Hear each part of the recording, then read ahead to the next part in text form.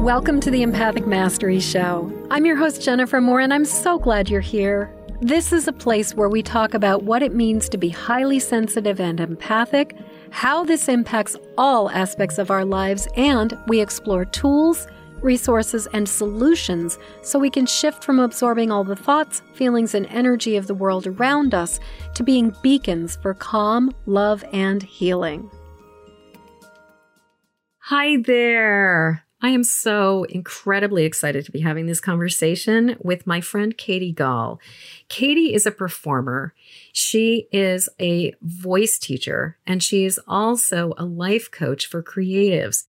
And Katie and I have been having some really interesting conversations about the interface between being highly sensitive and empathic and having the diagnosis of ADHD. Katie, I am so thrilled to have you here. Welcome. Thank you. I'm excited to be here. I love talking ADHD. I am so glad you love talking about ADHD because one of the things I've been noticing is, like, for one thing, at least in my world, there are so many people who are coming forward with their diagnosis of ADHD. And many, many people who are empaths who are talking about the fact that they are also diagnosed with ADHD. And I mean, I come from a long line of people with ADHD and sensory processing issues, and hands up, I definitely fit that category. Although in my family, the way I describe it is like, in the kingdom of the blind, the one-eyed queen is like sovereign. And I was the one with kind of one eye compared to some of the other family members. So I kind of like slipped under the radar because I was more high functioning than other family members. Yeah. So it's only been in adulthood and reading things and going, oh my God, ding, ding. I fit I can tick almost all the boxes. Yeah. Yeah.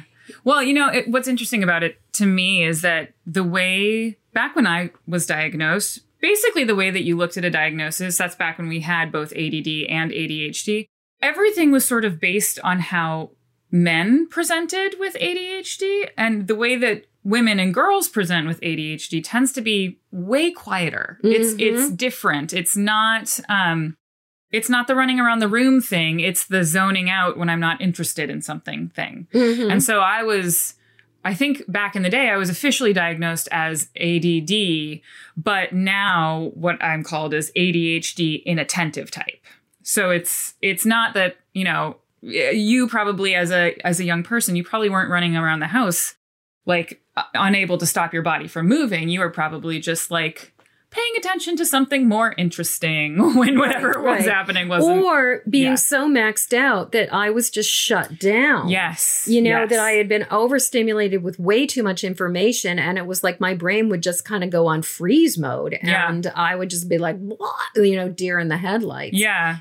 Well, and one of the things that, we know now about ADHD and, just for your audience out there, I am not a medical professional. This is mostly experiential and from talking to other people with ADHD. But your zone of awareness when you have ADHD is way wider than neurotypical brains. You're sort of taking in all information all the time, and you can't really prioritize what is important or not. And so by the end of the day, I mean, if you know the spoons analogy, you've got you're in negative spoons. Exactly. By the end of the day. Exactly. Maybe by midday, you're actually in negative spoons. Absolutely. Well, and thinking about sort of like that idea of we're taking in all the information, add being highly sensitive and empathic on top of it, not only are you taking in all the information on the physical level, but you're also taking in all the information on the energetic and emotional level as well. So we're just getting bombarded with information nonstop every day. Yeah. And when you're not able to differentiate between energetically what is yours and what is someone else's, one of the things that we, as we were speaking about earlier, one of the things that comes along with ADHD is rejection sensitivity dysphoria. And so when you can't differentiate energetically between what is someone else's and what is yours, oftentimes people with ADHD who are highly empathic can walk into a room and immediately feel like I'm not supposed to be here. This is not my space. And a lot of that, I think, personally has to do with whatever's been going on in the energy of that room. Absolutely. And it's not necessarily you don't belong there. It's something has happened and I'm picking up on it and I can't shut it down. Well, and I've had the experience a couple times that has been really amazing where I've been completely fine and I've gone to events where people are really looking at their stuff. Mm-hmm. And all of a sudden, like about, I don't know, anywhere, depending on the length of the event, it might be anywhere between like a couple hours to like a day into it. All of a sudden, I'm having all this insecurity. I'm having all of these feelings of like, I'm wrong. Nobody likes me. Everybody hates me. I'm going to go eat worms. And this is not my natural state at this point. There was a time where that would have been true, where I would have gone into a place and I would have been like, nobody likes me. Everybody hates me. I'm going to go eat worms. But now that's not the way I tend to operate. So it's a little bit like, wow, where is this coming from? And it took a little while for me to realize that a lot of times, especially when you're in a room full of other highly sensitive, empathic, transformational entrepreneurs, healers, light workers, creatives, that you're going to have people who are at various levels of the emotional sort of recovery spectrum and people who are just beginning, especially to look at their stuff, to look at their growth and their development, are going to be really experiencing a lot of that rejection, dysphoria, and just all of that. Mm-hmm. And as empaths, we become this tape loop, which then unfortunately amplifies it. So you get this room of people who are all just kind of like feeling out of sorts. But that was a really powerful thing when I started to go, you know what? Think there's something about these people who are not comfortable in their own skin that I'm really picking up on. And as an empath, what I've realized is that the challenge about being an empath as opposed to an intuitive or a psychic is that empaths experience the data and the information coming into us through the filter of our own felt experience. Whereas psychics and intuitives kind of sense it, but they're like, this is not me. Yeah. And empaths, on the other hand, we process it as if it is our own. Yeah. So woohoo! Yay. Love that. Yeah. Well, and I think the other piece, the H in ADHD is hyper, basically, right? Yes.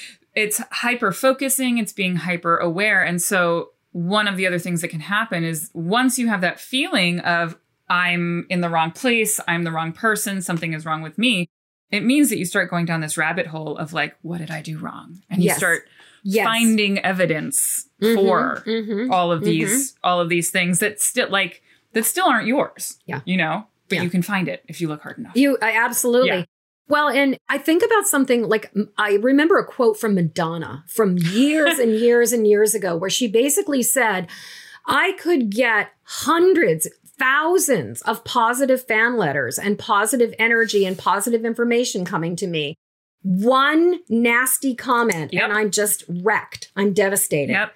Mm-hmm. And I think that I've absolutely seen this within myself and absolutely seen it in a number of other creatives and, light workers and highly sensitive, like empathic entrepreneurs, where it's like, all it takes is just that one criticism and we are just crumbling. Yeah. And I will say, there was a time back in the day where that was very true for me. And even now, I'll say I feel it when something like that happens. And, being on social media all the time, I have plenty of people who are giving me positive feedback. Being a performer, I have plenty of people who are giving me positive feedback. And then that one troll comes along. Yeah. And it is enough to potentially ruin my day if I hadn't already done so much work to know that, that's what that emotional response is about. And it's fine to feel it, but we need to not live there because that's not reality. It's not reality. But it does take being aware of this. And I mean, it was revelatory for me when I was like, oh my God, that's really a thing. Mm-hmm. And, Because I think because as a creative and because as sort of a magical woo person, I'm around a lot of other people who are neurodivergent, that I have, that many of us struggle with this. So I just kind of assumed that everybody was hypercritical of themselves. Everybody went through this thing where they'd implode if they got the slightest bit of criticism. And I mean, I remember being a little kid and just noticing like certain kids could just shake it off, or like a parent would correct them or a teacher would correct them, or somebody would just be like, hey, kid, don't do that. And it was like, they just really give zero F's about it. Like they were like, I don't care. Like, I'm going to do what I want to do. Whereas for me, I was so invested in being a good girl and in like, and not making a mistake, that if somebody if somebody was like, hey, if like I got a correction, I could just implode from that correction. With things like that followed me into my adult life. And honestly, into my marriage. My husband grew up in a family that just like communicated really well, I guess. And like, if there was a problem, they stated it. Maybe they fought about it because he had 2 other brothers. But it was dealt with and everybody moved on and loved each other and there wasn't a problem, right? Right. My experience of him doing that to me, where it wasn't necessarily equaling a fight, but he would say like, hey, can you do this thing differently? Was immediate defenses Instant. Like, no, I'm not in the wrong because da-da-da-da-da. And it was like, because it felt like a rejection. It felt like, oh my God, if I don't do the dishes properly, we're going to get divorced. Yes. And it took me a really long time to realize, and I wouldn't ask him to do things because I didn't want to put that feeling on him, not really knowing that he didn't feel that. No, not at all. To him, it was just, oh yeah, I can do this differently with the dishes. Yeah, completely. It's not an issue. And what I noticed for myself is that I'm super sensitive to tone. And my husband has a radio voice. He was literally working in radio for many years before he became a psychotherapist. And he has a gorgeous radio voice, but it's very, very deep. And when he sometimes will say things to me, I experience it as a criticism, and it's just his tone of voice. And what I had to learn to do with him was I had to learn how to say, I'm imagining that you're angry with me. Is that true? Oh, I love that. Yeah. I had to get a reality check because I was constantly experiencing even the slightest bit of like, no, do it that way, as like, just my little girl would just lose it. So I started to learn how to basically be like, I also learned how to say, I'm really sensitive right now. Could you please adjust your tone? Yeah. Because he also doesn't really have total awareness of how his tone lands. He's an Aries with a very fiery, like he delivers in a very fiery way. And so, I've asked him to modulate, like to be like, I need you to like dial it down a little bit. That emotional intensity about dishes is really can't handle it. But I also learned this piece of, so I learned to ask for him to just kind of like deliver in a slightly calmer way. But I also had to learn how to say, I'm imagining you're angry with me. I love that actually, because it puts it into like the realm of this might not be true. This might not be true. It's possible that this is not a real thing, And so it might just be my imagination. It might just be your imagination. We're coming up on, we will have been married for 21 years at this point. And I will say that for the most part, the evidence is that when I'm imagining, it's not true. Like, and with him in particular, if I've done something that really pisses him off, he lets me know. Like, he's like, I'm pissed. Like, that was fucked up. Don't do that. Yeah. Like, yeah. You have good communication between the two of you overall. Yeah. Exactly. Yeah. But it is really this thing that we create in our own brains. Our brains are always looking for the risk. They're always looking for the negative because that's how our brains keep us safe. And we're looking for the patterns. And we're not just looking for the simple triage pattern. We're looking for the large pattern so that we can understand the entire picture. Will the dishes always make my husband say ... Right.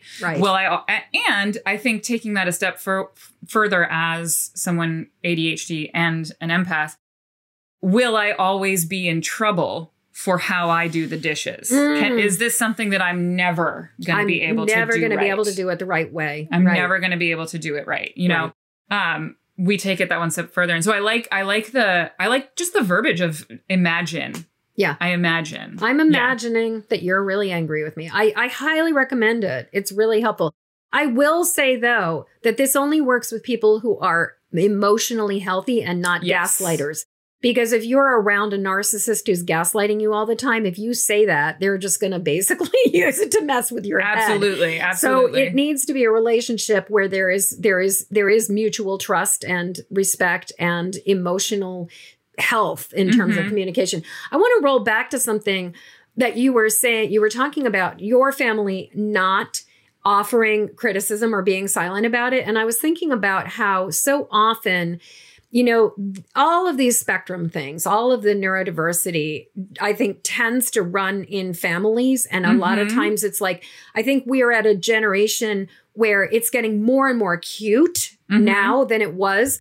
But like my father had ADHD and I have I've got other family members with ADHD and I've got nephews with ADHD, like it runs in my family. But there's a lot of emotional charge around this diagnosis. There's a lot of stigma around this diagnosis. There's a lot of shame around this diagnosis.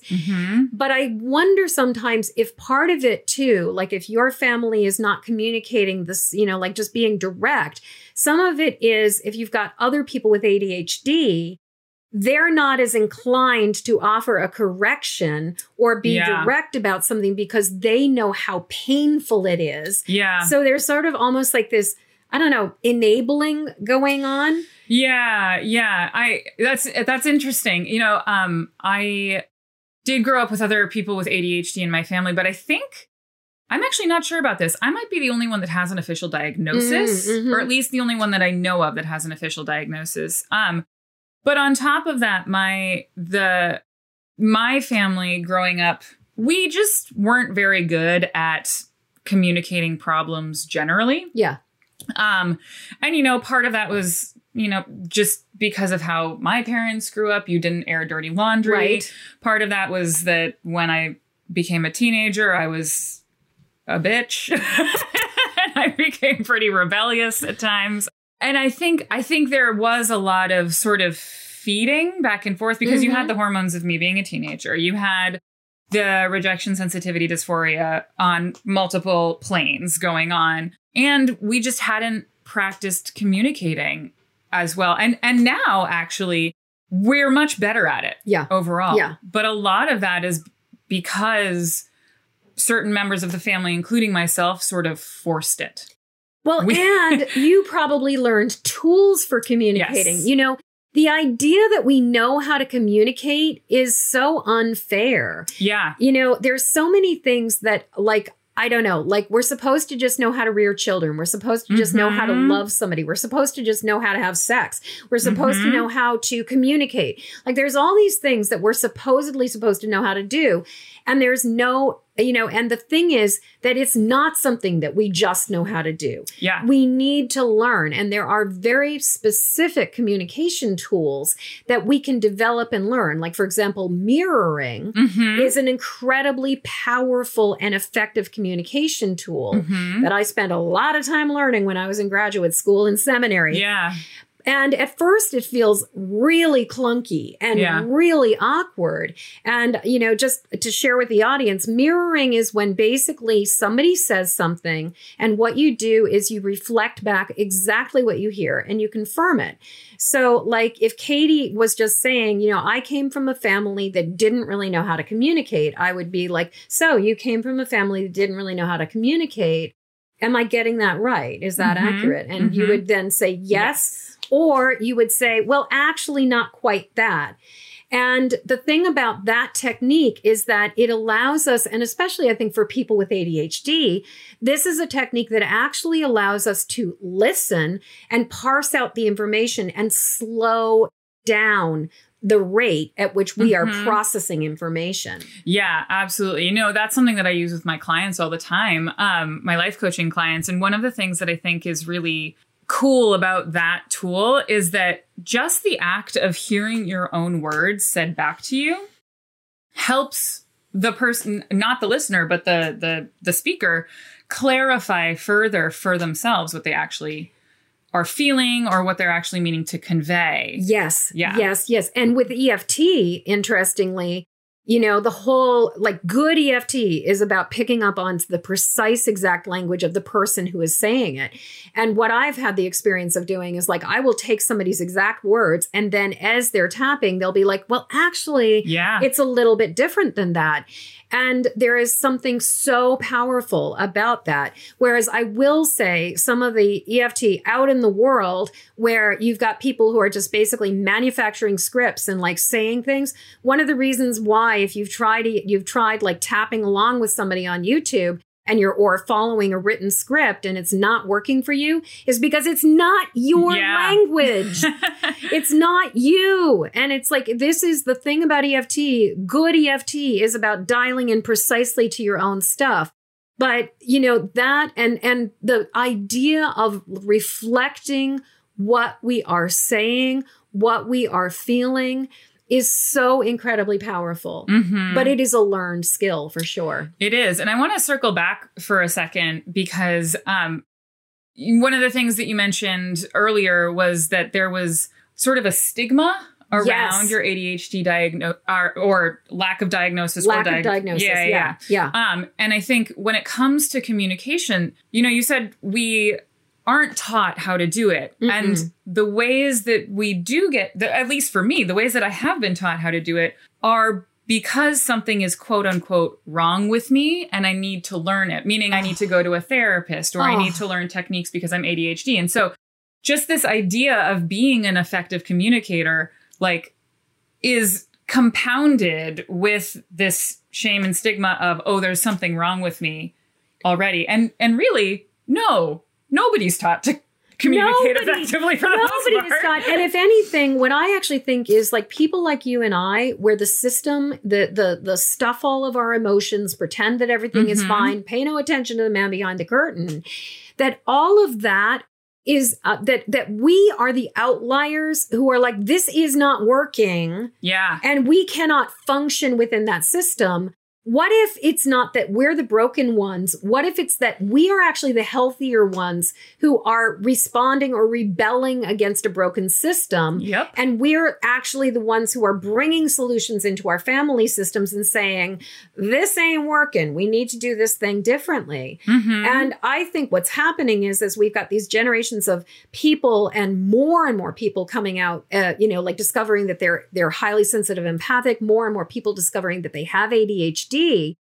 I think what's happening is that we're hitting critical mass in terms of the old systems are just not working. Yeah. That denial, compression, and especially white people, like God bless white people, and especially like, WASPs and from a Puritan Protestant upbringing, that there is just like, we have learned how to nurse resentments with silent treatment and just that simmering rage that, as a highly sensitive child, it just can feel like absolutely awful. Yeah. I actually have an entire poem that I wrote at one point about my rage monster that just lives inside me. Inside you. And every once in a while, just like bursts out in total anger. Come to learn that so much of that rage monster had to do with my ADHD and how I felt I was supposed to be in the world, quote unquote, versus how I am actually able to happily be in the world. Yeah. Oh my God.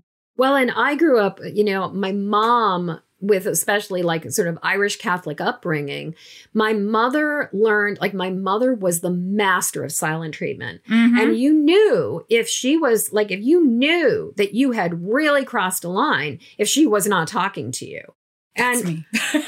And I've only had one time in my entire life where I was so utterly like ripshit about something where I basically gave a couple of people silent treatment for like a couple of weeks. Like I just would not speak to them. Yeah. But it was, and it was like, they knew like they had fucked up because, because I mean, silent treatment is a really interesting thing, but on the other side of it, it is so messed up because it's kind of like, okay, you're pissed and I'm just supposed to extrapolate from the fact that you're not talking to me, that there's something wrong here. Yes. Though, what just came to me is that it's also, it is a punishment in the sense that it's a form of ostracization. Yes. Which is terrifying to us as tribal people. Yes. Yes. As animals that like belong in a clan, in a group, in a community. Ostracization is one of the scariest things. It is.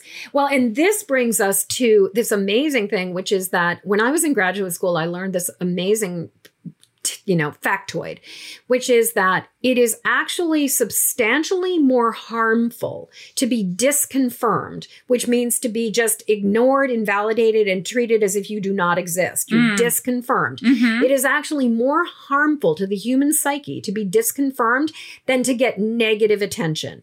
So one of the things that happens for a lot of children, if they're in dysfunctional family systems and they're not getting positive attention, they will act out to get negative attention because it's like more life affirming to get the crap kicked out of you than it is to be left alone and neglected and abandoned. Yeah. And so you can, if you start thinking about this, like there are politicians who shall remain nameless where you can see their 5-year-old out there acting out constantly because we know their history with their father and their mother, but especially their father, was an absolute, like, actually, it's really interesting if you start looking at some of the dictators and some of the fascists that are rising up. If you look at their childhood stories and if you look at the neglect that they experienced as kids, it's sort of like they are in a perpetual loop of trauma where they learned that they would get attention by acting out. And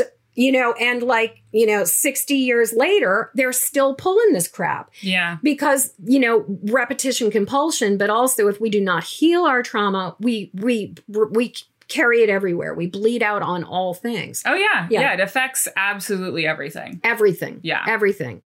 Yeah. So I want to go back to something just because this was a piece that you were talking about that like you just gave me a piece of information and I just got another puzzle piece, which was the idea that ordinary, quote, muggles or whatever we want to, neurotypical people, they have a capacity to parse out information and see the world through like they can prioritize, you know? They can prioritize. And they see things. And the very first time I realized I was different in the way that I perceived things was that I was at a friend's house and we had been partying and hanging out. And we were sort of all kind of like, winding down for the evening. And so the TV was on in the living room and we were watching Gamera, and I'm sitting in the living room and I am watching the television and I'm watching them watching the television. I am aware of the sound of the bubbler in the fish tank next to me. I'm aware of the colors in the fish tank next to me. I'm seeing the fish in the fish tank. I'm aware of their I'm aware of the sensation of the seat underneath me. I'm aware of the lights around me. I'm aware of my own emotional response to everything and how I'm feeling really sort of sideways and a little bit out of sorts and off. Yep. I'm aware of the fact that the floor is not level. And so I'm feeling kind of like a little bit like discombobulated from that. I'm aware of like the paneling in the walls, like everything. I'm just taking it all in. And I look over at them and they are entirely in tunnel vision, focusing on the TV. And they're laughing at the TV, laughing at this ridiculous, Japanese dubbed movie. And that's all they are focusing on. And I make I think I made some comment at the time and they just were kind of like, huh, what? It just did not even register. And that for me was the moment that I went, oh, I am taking in where they're taking in 10%, I'm taking in 95%. That's so interesting to me because I absolutely also had that experience, but I never, to me, it was just, oh, damn it, I can't pay attention again. It wasn't like I was not aware that I was taking in everything. Mm-hmm. I was just aware that I couldn't focus on the thing that I was supposed to be focusing on. Well, and what's interesting is you, as a teenager, got the, quote, diagnosis. Mm-hmm. And so you had that label. I, on the other hand, came from a family because there was so much stigma about actually owning our ADHD diagnosis. Nobody got diagnosed with it. My father, we knew, had it, but I don't even know. I mean, he was born in the 1930s. So it's not like he was diagnosed with it as a kid. People weren't even talking about it at that point. They just called him a spaz, which was a total insult. Yeah. But still is. But yeah, it still is. Obviously, it's even more of an insult now. Yeah. It's very politically incorrect to say that. So to anybody who hears me say that, I am please, no offense meant. Yep. It's just what he was called. Yeah. But, it was really okay to have a learning disability in my family. Dyslexia was kind of like the moniker that everybody could wear with pride. Like, okay, I've got the dyslexia. I'm wearing the dyslexia crown. I've got the dyslexia diagnosis and I can acknowledge that. And I actually didn't even know this until I was an adult. But at one point, I think like maybe 10, 15 years ago, my mom, I think it was one of my nephews got a diagnosis of nonverbal learning disability. And my mom was like, oh, yeah, you had that too. And I was like, really? You never bothered to tell me about this? Yep. And, again, what's so fascinating is, it's that whole thing of like the way a male responds to or manifests that particular disability versus the way a female does. Yeah. Totally different.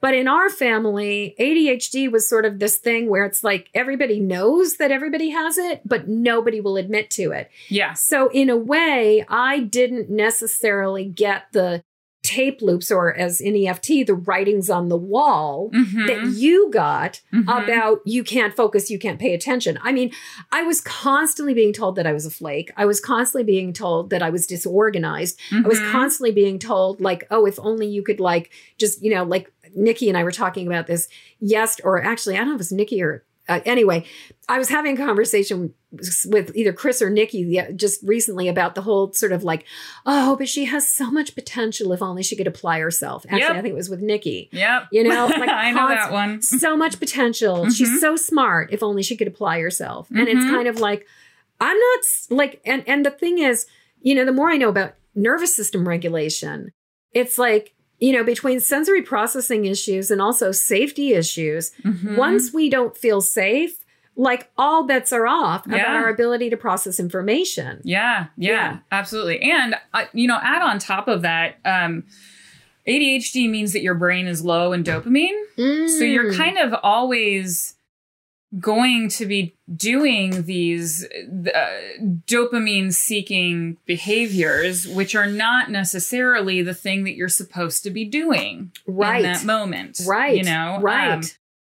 But at the same time, what I've found is if I just allow myself to do those things, whether it's, that can be having something with sugar in it, that can be going for a walk, that can be standing up and dancing around. If I allow myself to actually have space to be the weirdo, I actually can reach my potential. Yes. I can do the things. Yes. It's just when I'm forced into that neurotypical box that suddenly I'm highly ineffective. Well, and the other day, on my Facebook page, we had a post on my Facebook page that was talking about the difference between how neurotypical people parse and process information, and it's a C word, and the way that, and not the see you next Tuesday word, but but I mean, for those of us who are neurodiverse, that might be, or neurodivergent, that may be how we would experience that word. And then there's this thing of like, it's kind of the idea of like functioning within the box versus functioning outside of the box. Yeah. And what this meme was saying, and I was like, oh my God, is that people with ADHD, and I think this is probably true for people with sensory processing disorders, people who are highly sensitive and empathic. And I think, there's just the more time I spend in this world, it's like spectrum disorders, whether it's being an empath, being on the autism spectrum, whether it's having, sensory processing disorder, being ADHD, I think they're all interconnected. Yeah. Because it's all about the way we pick up information in a different way than the average bear does. But so this meme was essentially saying that it is torture for somebody with ADHD to try to process information and fit in the box and do the thing. And in order for us, like, if you're going to do like a high ticket, like, you got to like go through and answer all the emails thing. If you're going to do like one of these kind of like productivity tasks, you absolutely need to counterbalance it with something that allows your creative brain to experience the world the way you're meant to, unbridled and able to see the 360 degree view. Because tunnel visioning into the singular prioritized task really takes, it's incredibly taxing. It's super draining on our brain. It's super draining. Super draining. And one of my coaches, what she said at one point that just kind of made my head go, oh my God, that makes so much sense. She specifically, she's an ADHD coach, I suppose. She tends to work with a ton of ADHD people. Her name is Megan Kierstead. She's awesome. She said at one point that the scariest emotion for people with ADHD is boredom. And she said that, and I was like, yes, that makes so much sense. And it's the reason why, like, doing something like just going through emails, which for my husband, for example, is just like there's no emotional attachment to that for him. For me is like, I haven't even looked at my email in the 2 days that we've been here. Like, it's just email. What email? Why? I have so many unread emails. I don't really want to clear that out. That seems dumb. Yeah. I mean, care. I what is it like? My name is Jennifer and I'm powerless over email. Right. I led a purge in my Facebook group earlier. We did a digital declutter and I was able to get my inbox down from 45,000 unopened emails. Oh my God. You're more than me. Okay. Oh yeah. 45,000 emails down to 16,000. And I actually emptied a couple email things. And I was so thrilled because what I've also noticed is that there's boredom, but then there's also the sensory processing issue of maxing out and overwhelming. And what happens for me is, I go straight to freeze. I don't go through fight or flight. I go right into freeze and my brain just goes and shuts down. Yeah, no, there's actually, and this is where the spoons analogy kind of comes in as well. Like, it's like you just used up your last spoon and boop, we're done. Cooked, we're done. Cooked, done. And it's decision fatigue. Right. Ultimately. Right. And even if you've been making similar decisions all along, eventually it's just kind of like, I can't decide about this one more email. I have to be done. Well, and I've discovered with email, if somebody sends me more, like I can probably handle answering like 3 questions, but I've noticed that like there's things like if somebody sends me a block of text with a bunch of information I have to parse out within that block of text, I cannot make sense of it. Yep. You need to break down in bullet points the pieces of information that you're asking from me. And if you give me like enough space between the tasks, then I can do it. But I actually was just approached by somebody to do an interview on their podcast and just seeing the requirements and the requests and the like, do this, jump through these hoops. Like I was just like, no, I'm not going to even bother being like, she made it way too hard. And she had one date available in her calendar for like a meet and greet. So I was just like, fuck that. I'm not even bothering with this. Like, lady, you be you, but I'm not going to do your thing. And that actually reminds me of another thing about, one of the things that can happen for us too is if it's not easy, if there's too many steps, it can really shut us down. And so like, for example, I've noticed if somebody wants to do something, but like, I'm like, hey, do you want to do this thing? And they're like, sure. When are you available? I am much more likely to shut down if there is like 2 or 3 back and forth about scheduling. I love scheduling links because I can shoot a calendar over to somebody and say, go schedule. Yeah. And it's done. Yeah. Whereas occasionally I'll get these people who are like in the in the stone age of like podcasting where they're like, when do you have time available? And I'll write back. And then it's like another day or two of emails back and forth of like, okay, let's settle on this. And I'm like, this does not have to be this way. Yeah. Because that takes so much bandwidth from my brain. Yeah. I think, that's interesting. I hadn't actually thought of that, but like the number of times, especially because I'm an extrovert. And so I love being around people. Yeah. Like I'm a energy soaker. So I want to create those meetings. I want to go and do those things. But the second that it's too much, especially in text, too much back and forth, like I'm going to miss the date. Exactly. Exactly. Yeah. It's just going to go bloop and out there. Yeah. And I've definitely noticed like I haven't fully cracked it, but I've definitely noticed like there's certain things that if this call to action is really clear, I can respond to it very easily. Like there's a clarity, but if there's a vagueness about it, I will freeze. And that's the thing, even with like emails that I've noticed is that if somebody's asking for something and I don't quite understand it, or they're asking for too many pieces of information all at the same time, I am much more likely to be like, think an answer or try to sort out or percolate on the answer, but sort of leave it in the inbox and not deal with it because I do not know how to deal with it. And there's a saying, in marketing, a confused mind always says no. And I think that that is so true with people who are dealing with ADHD. And I would say also sort of the sensory processing issues. Like when you can't parse information easily, you're just going to shut down. Well, and also, the ways that we are taking in this information is usually they're on our phones, it's on our computers. It's in spaces where there are so many other things to distract us.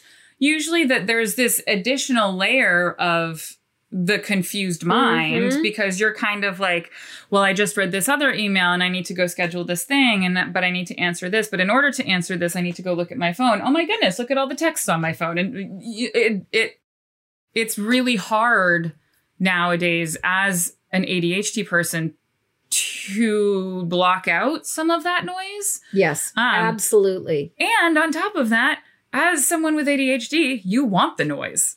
Like the noise actually helps you get shit done. You just need to be allowed to flit around like a butterfly. Exactly. And the thing is that depending on how you process and what your dominant sensory processing things are, it may be that you need, like, so for example, my husband definitely has, like, he doesn't necessarily have quite the same focusing issues that I have, but he is extremely, like, classically hyperactive. He's a drummer. He is tapping on everything nonstop. It's like he doesn't even know he's tapping. He is like Mr. Kinetic. Yeah. And what I noticed about him is that when he is working, and it blows my mind, he will be sitting, if we're in the same room together, he will be sitting on the couch with his laptop open. He will have his iPad next to him with a basketball game on. He will have his laptop on with a drumming video that he is editing with all the editing software up with the drumming video. He will have, and on top of that, there will be the television going with something completely different. He sounds classically ADHD. And he will, and then he will be like listening to, so there's the television is on, he's listening to something completely different, and he's got the basketball game going on in the background. And he thrives on this, and even in his office, he's got 3 monitors up, and there will be 3 different things going on. And he is able to, functions better that way. Hopbacker. I, on the other hand, get utterly distracted when there is too much, especially auditory information. Yeah. If there are too many auditory signals going on, especially I've noticed I cannot tolerate 2 pieces of music going on simultaneously. I cannot handle that. Yeah.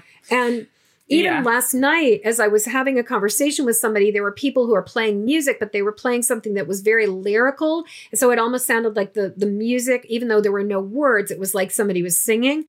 I was completely thrown off that I even lost I lost what I was saying because it was too much information was coming in. Yeah. So I'm a musician. So one would assume that one of the things that would help me is like listening to music while doing something. Cannot. Absolutely cannot.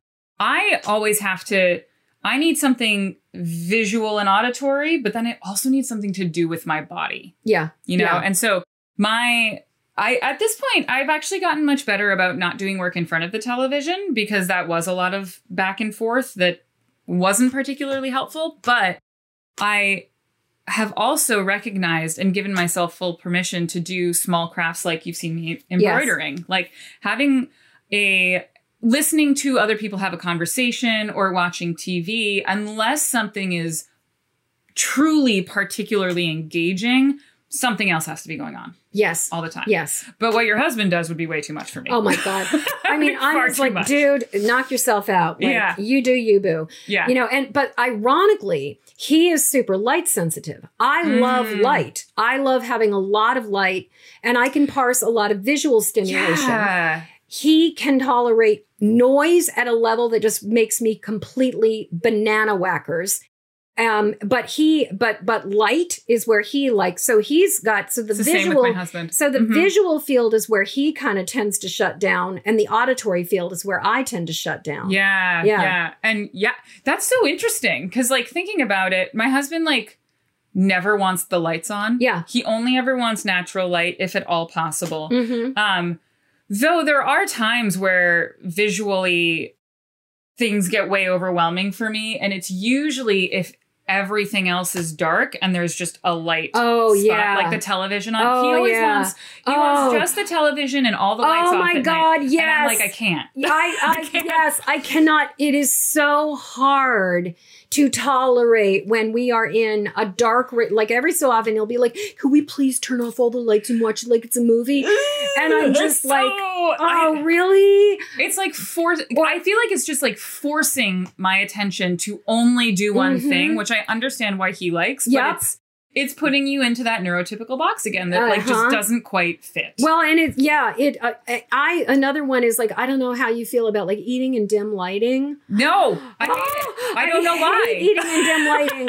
These like romantic restaurants where you can't even see your food. Nope. Oh my God, that drives me nuts. No, it drives me insane. It drives, and you know, that's funny. That's something that I've only recently really started to register for myself as well. But yeah, it's kind of like I know where my fork is. I know where my plate is. For me, it doesn't even have to be that dark, but for some reason, I feel like I can't see it well enough. Right. I can see everything, but I can't see it well enough. No, I need to be able to distinguish and identify what food am I putting in my mouth? What input am I going to be experiencing in a second? Yeah. I need to know what's it's like coming a safety in. Thing. It is a safety thing. Well, and this kind of goes into sort of the cross diagnosis of sensory processing disorder. Yeah. You know, which in my travels, and, you know, as you were saying, I'm not a doctor, nor do I, well, you know, it's like neither of us are doctors, nor do we play one on TV, but we have both spent quite a bit of time around a lot of people and a lot of experiences. You know, but what I've noticed is like sensory processing disorder seems to be very common among empaths, very common among people, you know, with ADHD, and very common for people with spectrum disorders. Yeah. You know, and it's so fascinating the way that, and I do really think it's like we are not experiencing we experience the world in such a vaster, broader way, which actually reminds me of something you were talking about earlier about the concept of this neurodiversity is actually was a boon. Like you were talking. Yeah. So, and like this is more of a hypothesis at the moment, but something that I read is that researchers are thinking that ADHD might have been an evolutionary boon back when we were hunter-gatherers, because it was actually highly beneficial for us to be able to take in tons of information all the time. It meant that from far away, you could see the berries that were poisonous. Ooh, don't touch those, but those ones over there are good. It could mean that, you could spot a wild animal that would be food for your tribe from far away, as well as like actually be able to react quickly enough to pull out your bow and arrow and hit it, or whatever it is they were using at the time, and having, the thing that I always say about myself versus my husband is when the zombie apocalypse hits, I'm going to be the best one. I'm going to be the one that like everyone wants to go to in the emergency, because whenever an emergency happens, I am immediately able to take in the situation and assess really quickly what needs to happen. Whereas frequently, and I love him dearly, frequently when an emergency happens, he like freezes and tries to assess, but it takes too long. Yes. Everything takes too long. Yes. So that ability to take in far more information than is necessary on the day-to-day, and then also instinctively react quickly is incredibly helpful. Yes. Actually, at times. It's not really helpful when you're answering emails all day. Exactly. I mean, it's sort of like we are wired for heightened experiences all the time. Yes. Yeah. And when things are normal, I mean, it's like that hypervigilance is still running in the background. Yeah. As like our screensaver or our operating system, it's constantly running. As you said that, I was just thinking, I wonder how many people working in emergent fields, like working like firefighters, cops, and emergency room workers and surgeons, but like how many people in sort of the fields of first responders are ADHD. So like, it would be, I don't know those numbers necessarily, but I did read at one point so I was diagnosed back in high school. I ended up going off medication for college and for about a decade plus afterwards. And then after I had my first kiddo, I started realizing that I was having a hard time again. And so I started diving back in about 3 years ago to everything. And so I was searching around looking for information on ADHD, which is so much more than there was back how much then. More information there is. And I actually found a list of like really great professions for people with ADHD, because this like quick responding, enjoying sort of being in the action thing. Yes, firefighters, policemen, first responders, lots of doctors have ADHD. Yep. But also artists, creatives tend to have at least ADHD tendencies. And it is just that ability. And especially for me on stage, it's been hugely helpful for when, a set piece doesn't make it on stage. Okay, I'm continuing. And I'm continuing without worrying about it because I've already thought through. You've prepared, all of the things that could happen. Yes. And I think even without being a first responder, I don't know if you do this, but I know all of the ways that I would get my children out of the house in case of a fire because I lay in bed at night. Yes. Yeah, no. And I mean, I just assumed, that's funny. I just assumed that this was hypervigilance from childhood when we did like fire drills all the frickin' time as kids. And we were constantly being like, I was terrified. I came into this life with an absolute terror of house fires. Yeah. I believe it is because I have been burned at the stake multiple times in other lives. Sure. And so I came in with a little bit of anxiety about getting burned again. But I just remember that is one of like, where is the nearest escape route? What is the most effective way that I can handle this?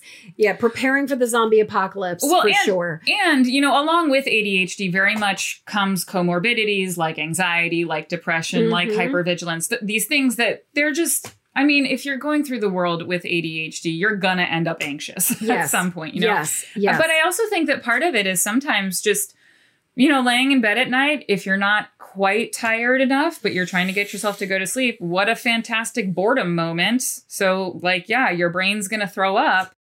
Like, oh, well, let's be proactive and let's plan for all the worst case scenarios in your life. I'm really lucky in that at some point my brain decided, like, without even my consent, my brain started doing this thing where I go to sleep thinking of art projects. Oh, I love that. Yeah. And so I will go to sleep just kind of visualizing or daydreaming or imagining things and kind of planning for something goal oriented, which is way better than when I was a child and I was like worrying about the boogeyman and the ghosts under my bed and about the fire that was going to hit and all of the other things. I just got to say, like, it is like, just start thinking about a project and start parsing it out. Yeah. You'll fall, at least for me, I fall asleep. Like, it's not like I just keep on going and going and going. No, there was definitely a point where I realized I had to very actively choose what I was thinking about, because just to share with you and your listeners, yeah. Yeah. I honestly am still scared of the dark. The entire time, Jen and I are on a writing retreat together right now, and I'm sleeping in the attic. I've had a light on up there. Oh, of course. Whole time. Of course. Whole time. Because I just because if I don't, then I can't see things. And if I can't see things, I don't know what's there. And if I don't know what's there, then that's what my brain's going to focus on. Exactly. Is what could be there. Totally. You know? And I'm in an attic. There's You're totally in an ghosts. Attic. There are ghosts up there. But I don't want you to go check. Well, actually. and I mean, the ghost almost took my toiletries kit. That's true. Just saying. That's true. Yeah. Ghost, ADHD. Not really sure what we're talking about. It's both. We'll blame the ghosts. Both. It's the ghosts. Yes. Ghosts are very helpful. Ghosts are very useful for all and of clean. this. They like to clean themselves, which is why they took your toiletries. They took my toiletries because they like to clean themselves. Yes, absolutely. makes sense. Totally makes sense. Oh my goodness, Katie, this has been such a I mean, I just feel like we just like this particular interview conversation really has just gone so rapidly. Yeah. This was fun. This was really fun. This was, I mean, I just think, I hope that as we've had this conversation, as you're listening to this, that for anybody who's been struggling, anybody who's been like, why can't I?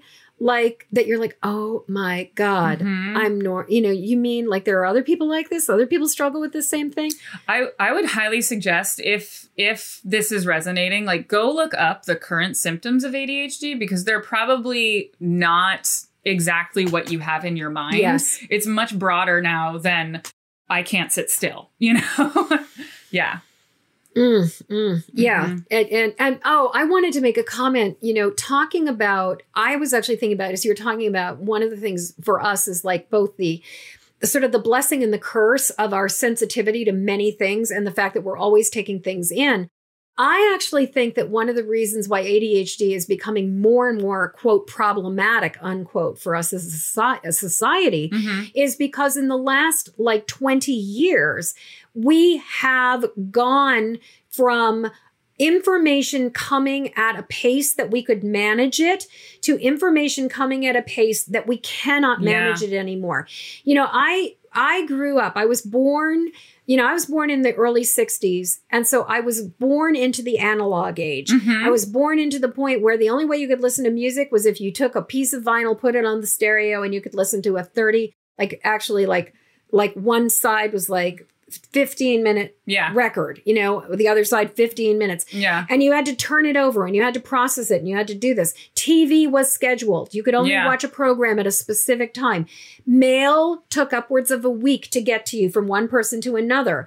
The phone would ring. There was no answering machine. There was no such thing as text messages. There was no such thing as email. Yeah. There was no instant information.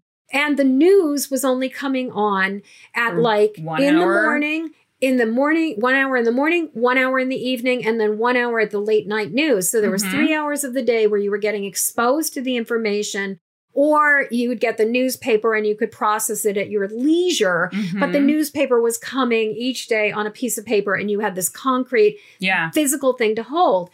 And now we are being barraged and bombarded with information 24/7. Our phones are on, our devices are on, we are hearing things, and it's just nonstop. And I think that's the other thing that's making this almost like epidemic. Yeah. because it's too much. I feel like this could be an entire other episode. Absolutely. But remember how I said that boredom was the scariest emotion? Yes. When the brain doesn't get to be bored, it stops being creative. It doesn't have space for creativity to build that. And so kind of where my head is going right now is I wonder if there are people who are having the symptoms of ADHD because they were never taught how to be bored, as opposed to someone with ADHD who it can't be bored, basically, for whom that's like actually a really terrifying thing. You know? And I find it's interesting. You were saying it's terrifying. I actually experience boredom as melancholy and blueness.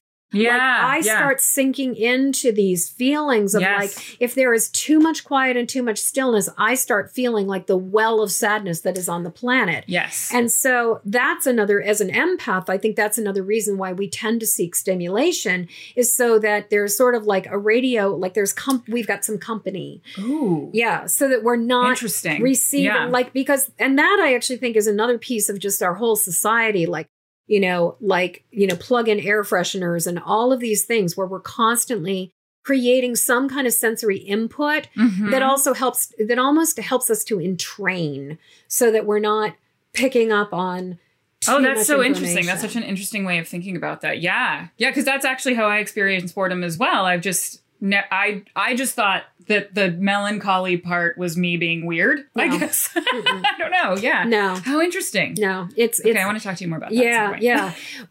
Katie, we are at the top of the hour. Yes. This conversation has been like off the charts amazing. Thank you so much for being here. Thank you so much for having me. This has been awesome. Oh my God. Yeah. So good. Let's do it again. Yes, let's do it again. So Katie, how can people get in touch with you? Yeah, they can head to my website, keepingitrealkatie.com. They can follow me on Instagram at keepingitrealkatie. Facebook. With a K, you guys. Oh, yes. With a K. I'm also on TikTok with that same handle. Facebook. I'm all the places. You're all the places. I'm all the places. And you guys don't have to worry about this because all you have to do is go over to empathicmasteryshow.com and the show notes will be there with all the links. Magic of technology. Yes. Awesome. Thank you so much. Thank you. As we come to the end of this episode, I'd love to hear what you're taking from this show. Please jump over to empathicmasteryshow.com to leave your comments. In the show notes, you'll find a link to grab your copy of my Empathic Safety Guide, 3 Basics for Finding Calm in the Eye of the Storm. And while you're there, please subscribe and follow this show. And thank you for your help sharing this show with the people who need it. Please help me to spread the word and send this podcast to friends or family members who need support living as highly sensitive empathic people. Then join me again when the next Empathic Mastery Show airs. Okay, one last time. Hop over to empathicmasteryshow.com for your Empathic Safety Guide. And until next show, shine on. We need you and your gifts here on this planet. So please don't judge your empathic rainbow by colorblind standards.